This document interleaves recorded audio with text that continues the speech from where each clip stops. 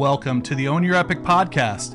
My name is Jay Dostal, author of the book Own Your Epic, Leadership Lessons in Owning Your Voice and Your Story. In this podcast, I highlight the stories and voices of educators across the country who are making a difference in schools and uncover what makes them exceptional leaders in their field.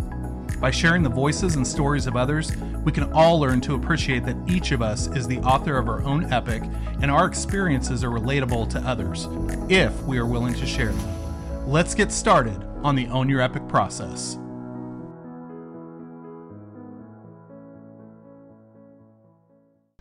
Hey everybody, welcome back to the Own Your Epic podcast. This is Jay Dostal, and honestly, I'm really excited about the guests that I have on today. We have been talking about doing this for, I would want to say, a couple of months. We've just never been able to get our schedules to work out.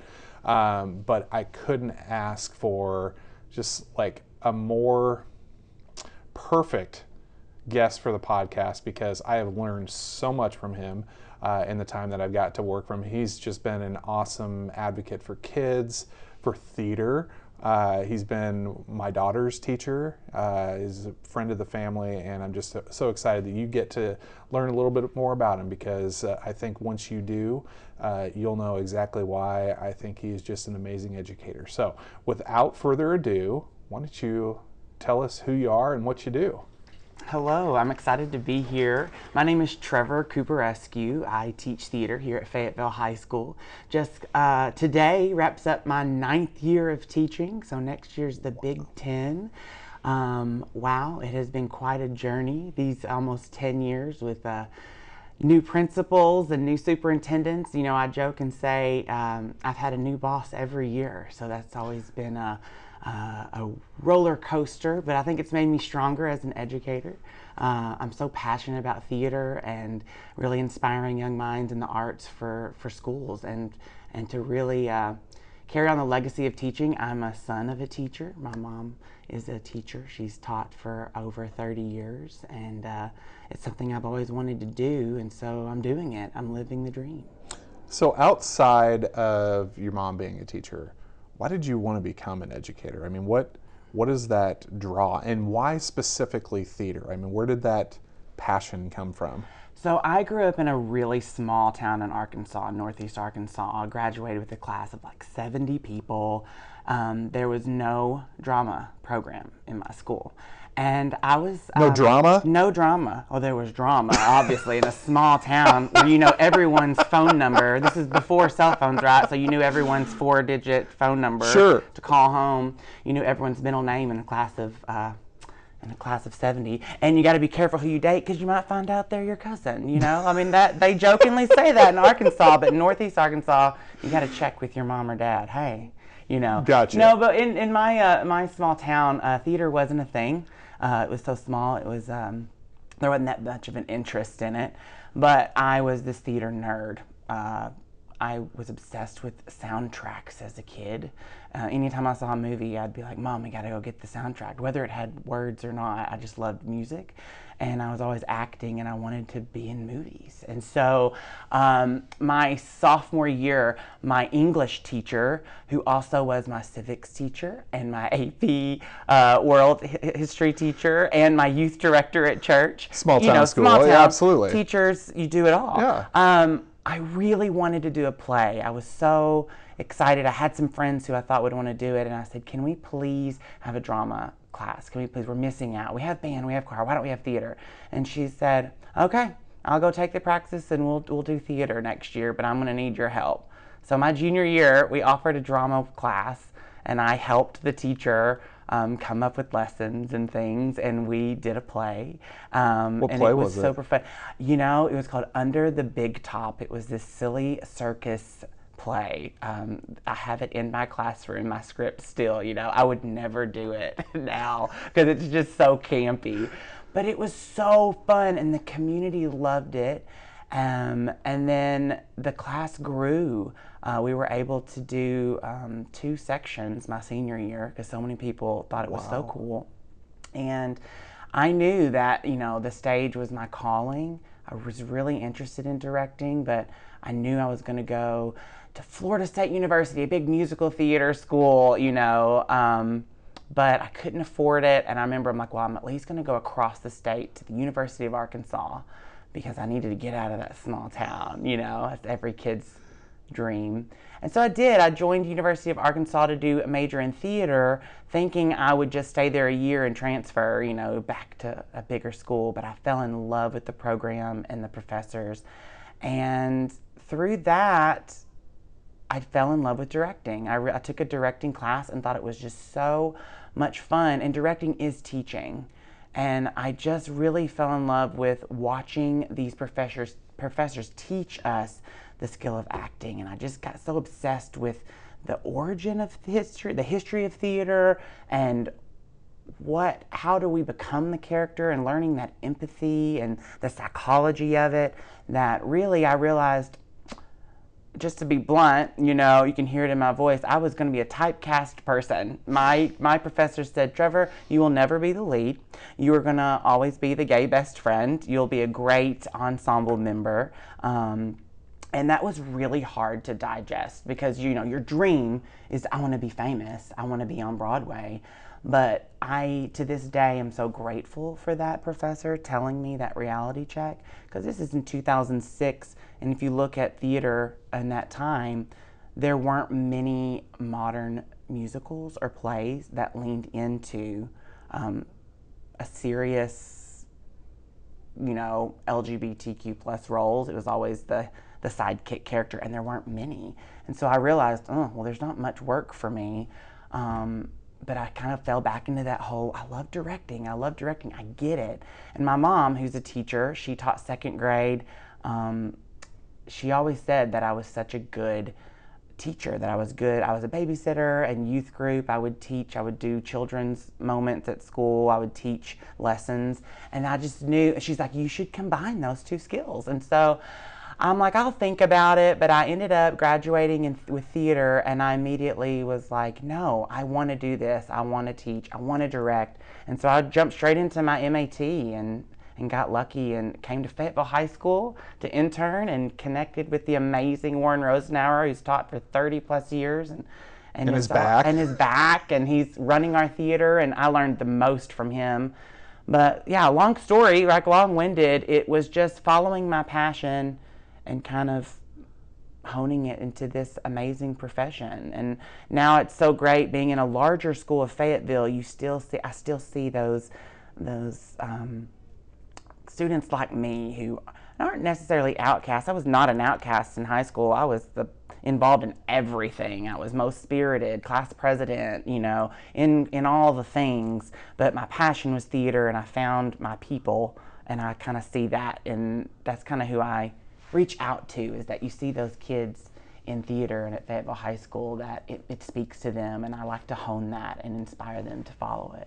So, wow. yeah. So there's a lot to unpack there. I've got to ask you some side questions that are off script here. Well, first of all, just know that I was voted biggest mouth in high school, my senior superlative. I know that doesn't surprise you, and I know it doesn't surprise our listeners as well.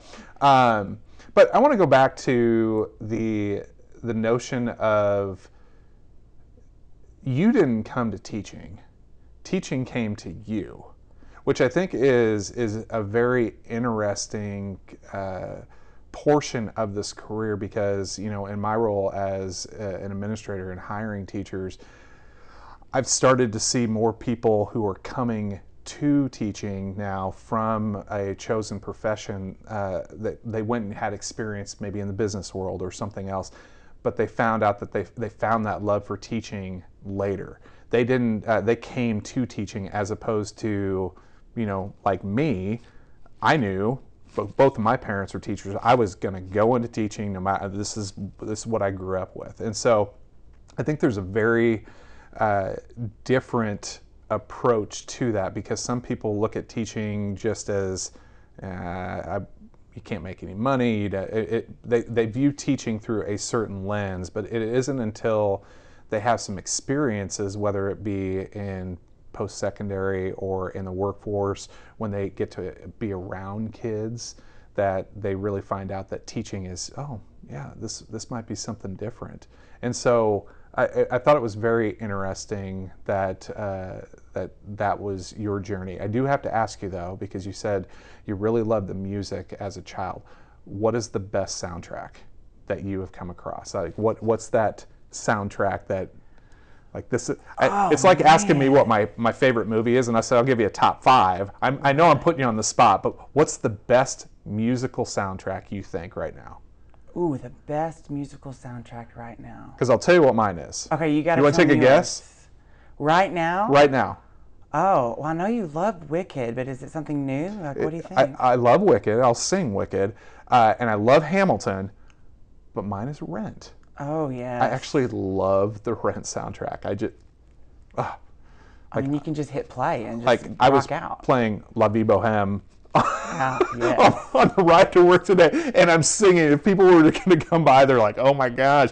And you've heard my singing voice. I can't sing a lick, but I just belt it out. And I can imagine if somebody came up like, "What in the world is that guy doing?" So, what is yours? Man,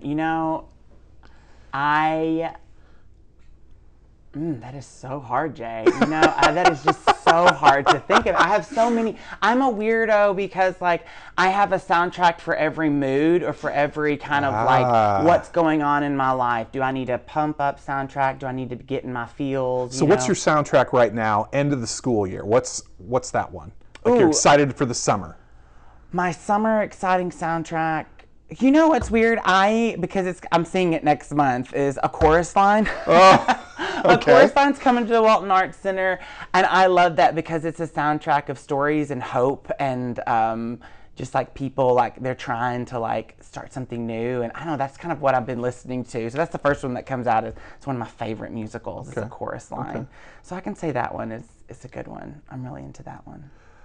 Who are your biggest influences? I know you talked about your mom. I know you talked about Warren Rosenauer, but who are those people in your life that really push you to excel and be the amazing and awesome person that you are? I have 3, and I've already said 2. So obviously my mom, like everyone loves their mom, but like she is the best teacher. I mean, seeing her growing up in that small town, like everyone would just rave about her. Like she is to this day. She retired from teaching and was retired for maybe 6 months, and the school district called and begged her back, which that says a lot for someone. Yeah, it does. A school district that she had only been teaching at for, 5 or 6 years, because she moved up here to Fayetteville my sophomore year of college. I was going to school, and I told her, I said, "Hey, you should come up to Fayetteville." I have a younger sister. She's 9 years younger than me. And I said, "The education system up here is so great. You should start new. Like, come up here with me. Fayetteville's great." And so she did. She came up here and got a job at Root Elementary. And what's cool is she taught 2nd grade, but she had her master's in special education. And so she found a job in special education. And it's so interesting is I asked her recently, why did you switch to special education? I'm like, that is so hard. Like, being a high school teacher, I think our special education teachers have the hardest job. I do. The paperwork, the patience, every student is so different. And I just feel like it's such a hard career. And she said, "I love it. It's my passion. It's actually what I went to school for." And I never knew that until like this year, that she actually went to college to be a special education teacher, but she got a job in our small town in 2nd grade.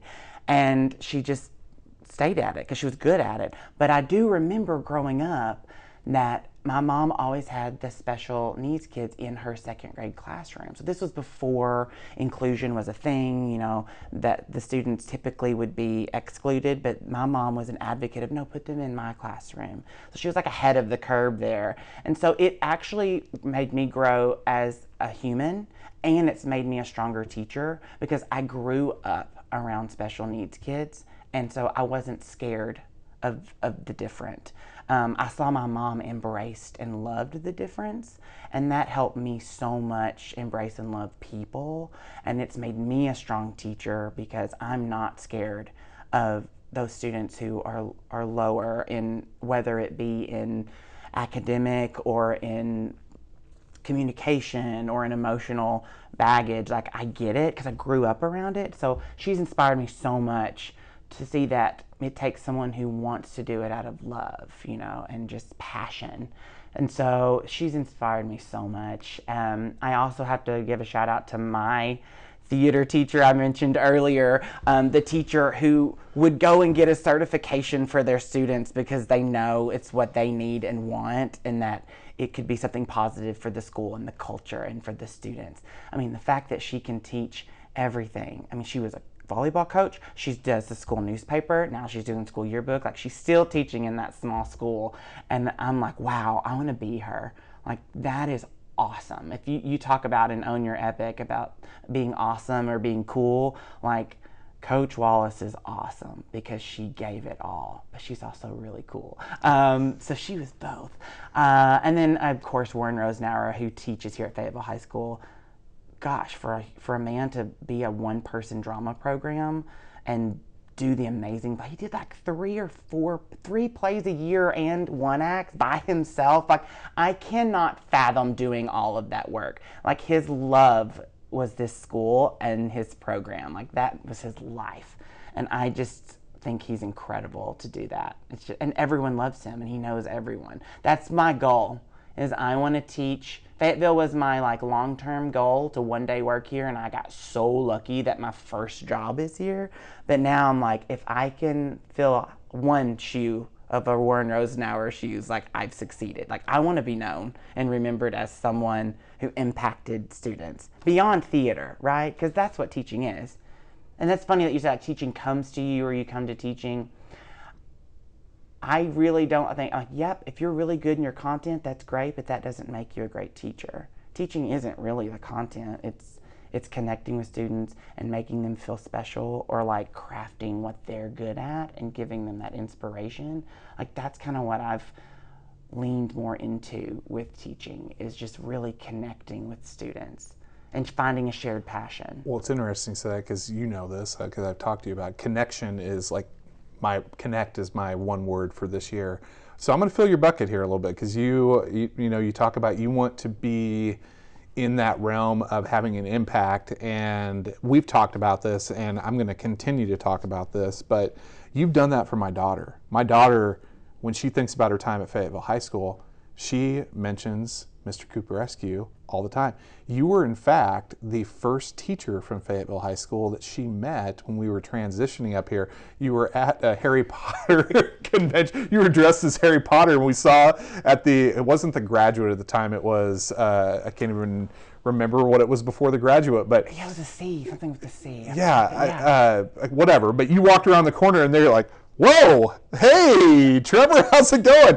This is my daughter. She's very into theater. She still remembers that day. So the impact that you have had on her, because I see it on a daily basis, is there. And I know that you've had that impact on others. So you need to understand that you are well on your way of filling the shoes of Mr. Rosenauer. And I know that's a tough job, but you're not Warren Rosenauer. You're Trevor Cooperescue. And you're forging your own path, which is awesome. So, all right. So you mentioned Own Your Epics. I got to ask a question about this because it relates to that topic. So you have finished the book. We've talked about this. 2 of the steps in the Own Your Epic process are curating and cultivating those stories or moments in your life that help amplify your voice. And can you talk to me a bit about maybe what is that one story or maybe a couple of moments in your life that you find yourself telling people about you so they can get to know you? Like they had such a significant impact. I think the story you shared already about the theater program in high school, and the fact that teacher would go and get that endorsement so you could have a theater program, that impacted you and kind of forged this. Are there any other moments like that are just either personal or professional that just like, yeah, this has really shaped the person that I am, the educator that I am? I think one of the best stories I like to tell that has shaped me as an educator and in life comes from my first year of teaching, my very first solo year of teaching at Fayetteville High School. And it goes back to even Own Your Epic, and you talk about it in the book, is like being able to say no.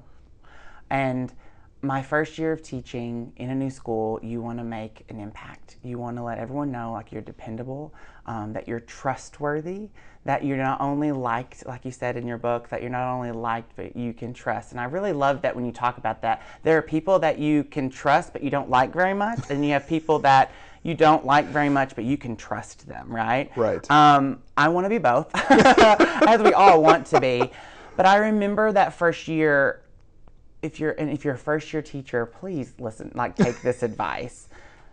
Don't say yes to everything, and say yes to what you're passionate about, and know your limits and boundaries. I was asked to take on graduation the first year. I'm like, yes, I'll totally do that. And then I was asked to help, I'm always wanted to be a helper.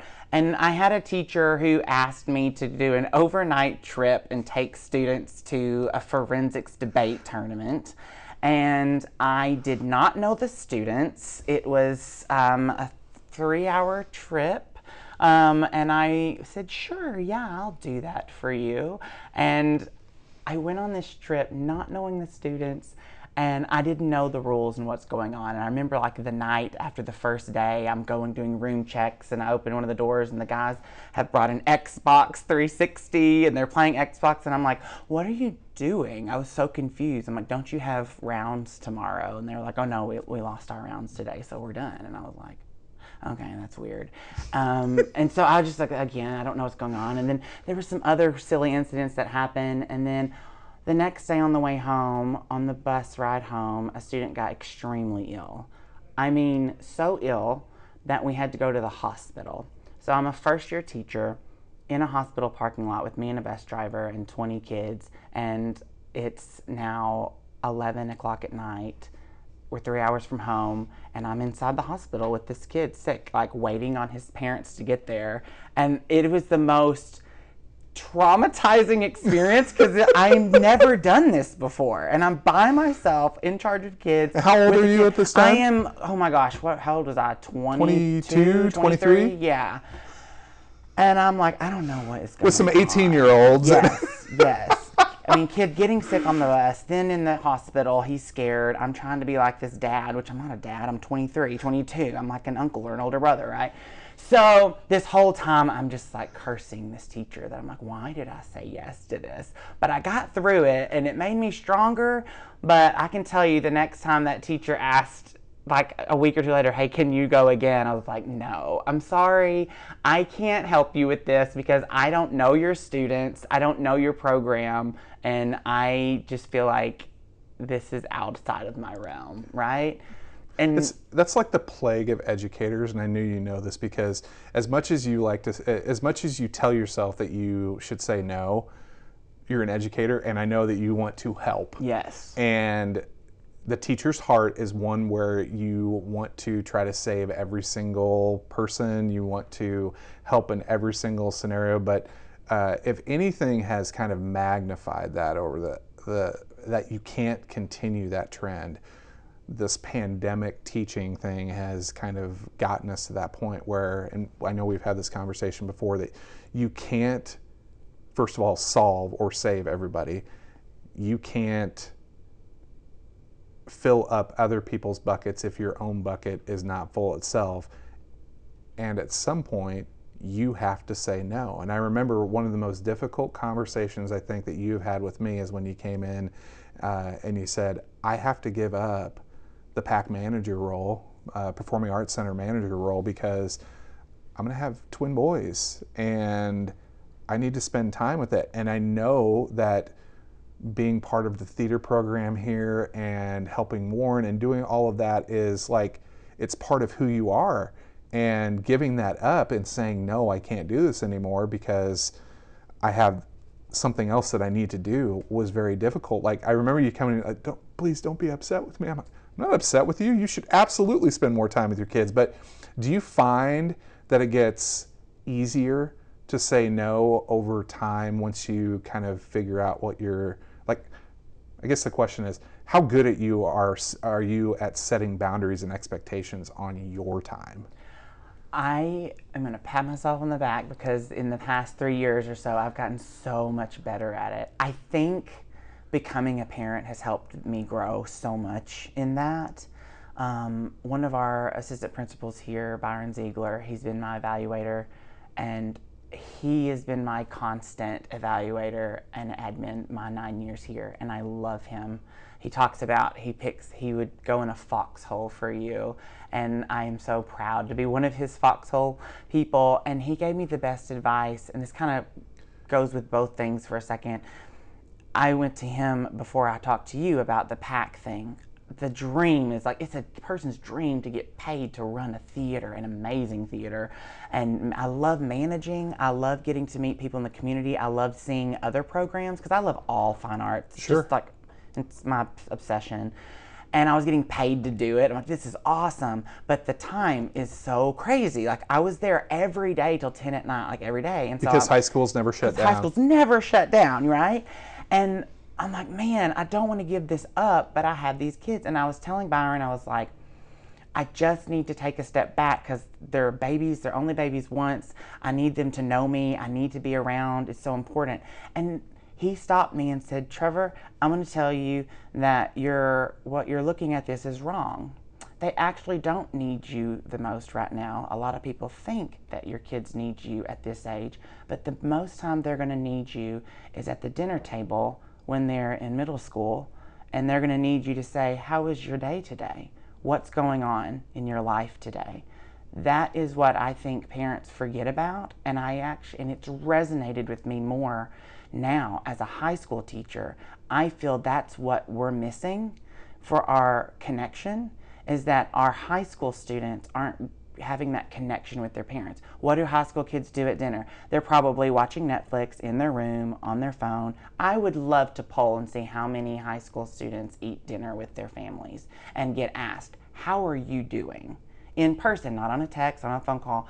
And I think, to me, I go, wow, Byron, you're so right. So I don't see myself ever doing PAC management again and stuff until my boys are out of high school, because I don't want to miss those moments. Yeah, it's so interesting you say that because my wife Melanie, special education teacher, and our two kids, we make it a point to have dinner with each other, which sometimes can be a fiasco because Melanie, I just want to engage in conversation. Melanie brings a project to the table, we're going to have conversation. And one night she brought up the book of The Daily Stoic, where you're talking about the, if you don't know anything about Stoicism, just go check it out. Anyway, my daughter, very opinionated, very articulate, and she and I are peas in a pod, and we just butt heads. And we actually had to, we got in an argument over The Daily Stoic to the point where Melanie was crying, Mason yelled, said, why do you guys have to fight about this over the dinner? But you know what? That's a moment that I always will remember because we still came back together. We still eat around the table. We still have those conversations. And yes, I agree with you that if more parents and more families would do that, we might not have as many of these issues that we see coming around us. So I'm glad you brought that up. Dude, we're at 28 minutes. I know the time just flies. Wow. What are some closing thoughts you have? I mean, this is kind of your free time for you to say whatever you need to say to anybody who's listening to this, educators, parents, whatever. I'm going to refer back to Own Your Epic. I really just loved that. I read it in one sitting. I did. I started it. So you're the one reader. There should be. If you've not read it, pick it up. And I'm genuinely saying that. I'm a theater teacher, and I'm reading this book on leadership because theater is leadership. You're directing. Teaching is leadership. We're all leaders. But I think coming off this pandemic, coming off the isolation, I really liked the quote. I really love that you said, you're not a robot. You're a human being with emotions that matter. Let people see your humanity. Also, forgiveness is about having the courage to drop the baggage that is weighing you down and allowing yourself to continue on your epic without someone's prior actions controlling you. And those two really stood out to me coming off of this. I think it's really important that we remember that we're all humans, that we all had some introspective time at home for 2 years to kind of reevaluate our life, our professions. I think we're all seeing a mass exodus in all professions, not just education, all professions. People are changing careers. And I think I've learned, though, don't make rash decisions. I think a lot of people are just jumping ship quickly, but not thinking it through. But then also allow yourself to think it through and allow yourself to follow that passion, because I think we're really seeing the importance of family, the importance of mental health, the importance of owning your epic. And I hope that people can take these, this hard time and see the positive in it, that I hope that you've all had a chance to reflect. I know I struggled with, man, this profession is hard. And I considered, could I do something else? And the answer is yes. But at the end of the day, when you dig deep, it's yeah, but what I'm doing does matter. I am passionate about it. And just remembering the positives and holding on to those and just keep following that heart and that drive and passion of why you started it in the first place. So that's kind of where I'm at. That's so cool. Well, hey, we're at that time. I have to tell you that one of my favorite people, just because you have never pulled punches. You just come in and you tell me exactly how it is, whether I want to hear it or not, and we have those conversations. We've got that relationship that we can do it. But one of my favorite people. I love you, brother. Thank you so much for taking the time to be on this podcast. It means the world to me. I'm excited about, even though we won't be seeing each other physically pretty soon here, we will stay connected forever, just because you've always got a place in my heart with my family, with me. And so thank you very much. And that is the end of this episode of the podcast. So I hope you tune in for the next episode. And until then, own your epic.